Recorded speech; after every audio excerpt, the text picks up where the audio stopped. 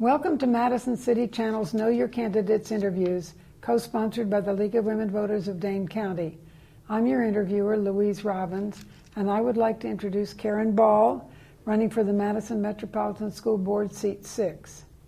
As we begin, I'd like you to give an opening statement outlining the educational, vocational, and civic experience that qualifies you for this office, and tell us why you're running for the Madison Metropolitan School Board. Hi, thank you so much for having me and giving me this chance to sort of tell my story and why I'm intending on being on the school board one day. I am a longtime Madisonian. I actually went to West High School. I speak to a lot of students, and whenever I tell students that I went to West, I always preface that with, I also did student teaching at East, so go Pergolders. My children will go to La Follette, so go Lancers, and then I substitute taught at Memorial High School. So I have roots kind of in all the schools, and I feel pretty passionately about all of them. I was a pretty non-traditional student. I ended up going to college and getting a degree in math education. From there, I worked at Operation Fresh Start in employment training. That's where I really found my passion for helping students transition from high school to whatever was next. I was able to work real closely with a grant that we had received, and I was able to travel around the country and visit high schools that were doing work to help students be successful in college. An opportunity came up for me to work at Edgewood College and help sort of be the other side of that transition, and that's where I've been since then. I've been in education for 15 years. I have a master's in administrative leadership with a focus on adult basic education. My vocation and motivation is deeply rooted in what I've learned from the students that I have served over the last 15 years. I have seen amazing things from the students that I've had the privilege of working with. I've seen them overcome tremendous obstacles. It's truly been an honor to provide them with an academic experience, and behind all of that amazing student success are really good teachers. And I'm running for the school board because I really believe now is the time to tell the story of those amazing things happening in our schools, so we can really move forward as a community and take Madison public education into the next decade. What are two issues or challenges the board will address in the next year, and what skills will you bring to the table as the board deliberates them? Absolutely. I think the first one is the opportunity gap. I think that is on our minds. It's on the board's mind, how we will continue to celebrate and honor Black excellence. I will help support them by using my own knowledge of transitions for students and what it takes to really master content. I have a background in teaching. I teach currently. I help support students in math courses in college, and so I have a pretty good understanding of what are some of the things students need to do academically to be successful.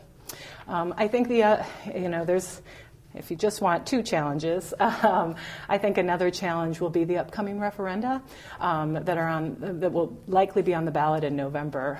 We're at a unique time. We're going to have new leadership, a new superintendent, and then we're asking for these funds from the community. So I think the board's responsibility will really be working with the community to help them understand the investment that they should and need to make, why that investment's important, and then honoring that investment that they make by following through with what we say we're going to do.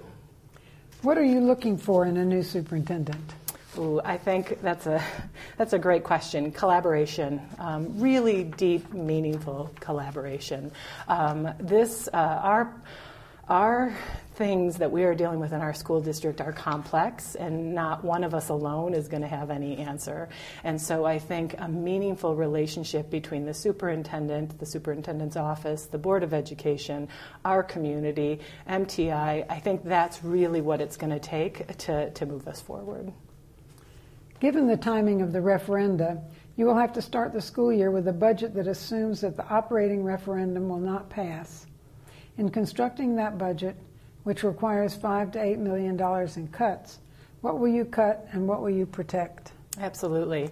This is not something that is new to what I think about. Unfortunately, we're living at a time where education is constantly facing what can we cut. My first and foremost commitment is to any position that is student-facing.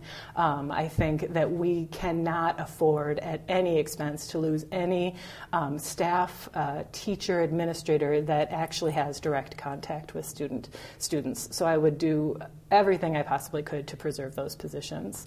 I would look for places where we could find efficiencies. Where at an administrative level, are there places we can do our work a little bit better? Are there places we can collaborate more?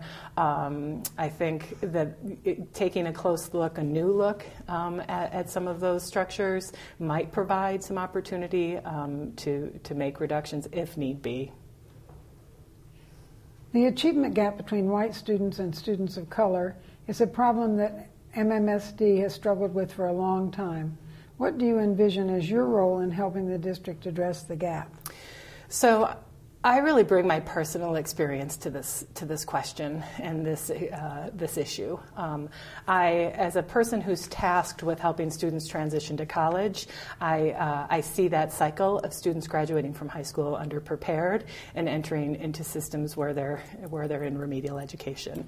I've been really fortunate to work in institutions that have supported my creativity, and I've been able to set up programs where the achievement gap in my work has been reduced or is completely gone. I think that what it's going to take in our district is an unwavering belief in student potential. I think we have to come together and think about our own biases when we teach and understand that students are capable of pretty significant things. One of the pieces of research that I use to inform a lot of my work is the opportunity myth, and they've done extensive research across the country. And unfortunately, one of the things that we see a lot is that teachers aren't necessarily providing grade-level curriculum to students. And so I think we can do better in our classrooms. I think we can look at those sorts of things. I think we can provide teachers with the structures they need so that they can do the work that they set out to do. How would you rate the job the district is doing in creating a respectful environment for all students and staff and dealing with the issue of racial slurs? What would you recommend to improve the situation? Right before I came here, I was meeting with a student, and the student told me about her favorite teacher in high school, and this teacher inspired her. She told me this was the teacher that really set her on her path to college. And then she told me that teacher was actually let go because of a racial slur. This issue is at the heart of so much of the work that we're doing right now. And we all have stories about it. We've all been affected by it. We should all agree that racial slurs are completely unacceptable. But we also have to provide opportunities for restorative justice, conversation, community building, and trust that we really are all in this for the same reason, and we are all really moving in the same direction. Curricular issues appear to be high on the board's agenda in the next year. What concerns and priorities do you bring to these issues? Yep. So I've been thinking about running for the school board for quite some time. And I think with the superintendent change, it really seemed like the right time because I think that's where my energy will go the most. We are not, it is completely unacceptable where our reading proficiency scores at this point. We have new curriculum that's coming. We have to have teacher voices at the table. I think that's why the collaboration is so necessary. We have amazing people in this community. We have people who can get this work done. It's putting the pieces together so that it happens. How do you establish and maintain communication with multiple constituencies, including students, parents, teachers, administrators, and the taxpayers who are not part of these other groups, but to whom you must answer? Absolutely. I have always been passionate to talk about academic success and student success. It's been just a part of who I am. When I started this campaign, I had no idea how energizing this would be. I love talking to people. I love talking to constituents. I love hearing the stories because I feel like it's what puts all these pieces together so that we can do the work that I know Madison is capable of doing. It's social media, it's email, but it's also knocking on doors, it's face-to-face conversations, it's being available to people, and I would definitely work hard to make sure that that continued. What would you like to say to the viewing audience as we complete this interview? Absolutely. So I wear a T-shirt and it says "Math solves problems," and a lot of people don't know that that is actually a little slogan that I've coined myself. I wear it in stores, and it has a really exciting response or an absolute visceral response from people. I think math solves problems to me happened because I had experience in a math class, and it was by a teacher who changed my life. And in that math class, what I learned was that our problems are complex. We have to look at them in multiple ways, and that solutions are not easy. They don't come in 15 minutes. They don't come in an hour. Sometimes they take days. Sometimes they take weeks. And sometimes they take years. And that's really what I learned from math. I think as I move forward in this campaign and I move forward being active in the community around education, at the heart of what I do is figuring out solutions to complex problems. And I look forward to doing that in years to come. I want to thank Karen Ball for speaking with us and the viewing audience for taking time to know your candidates.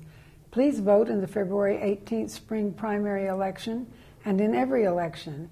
On behalf of Madison City Channel and the League of Women Voters of Dane County, I thank you for joining us.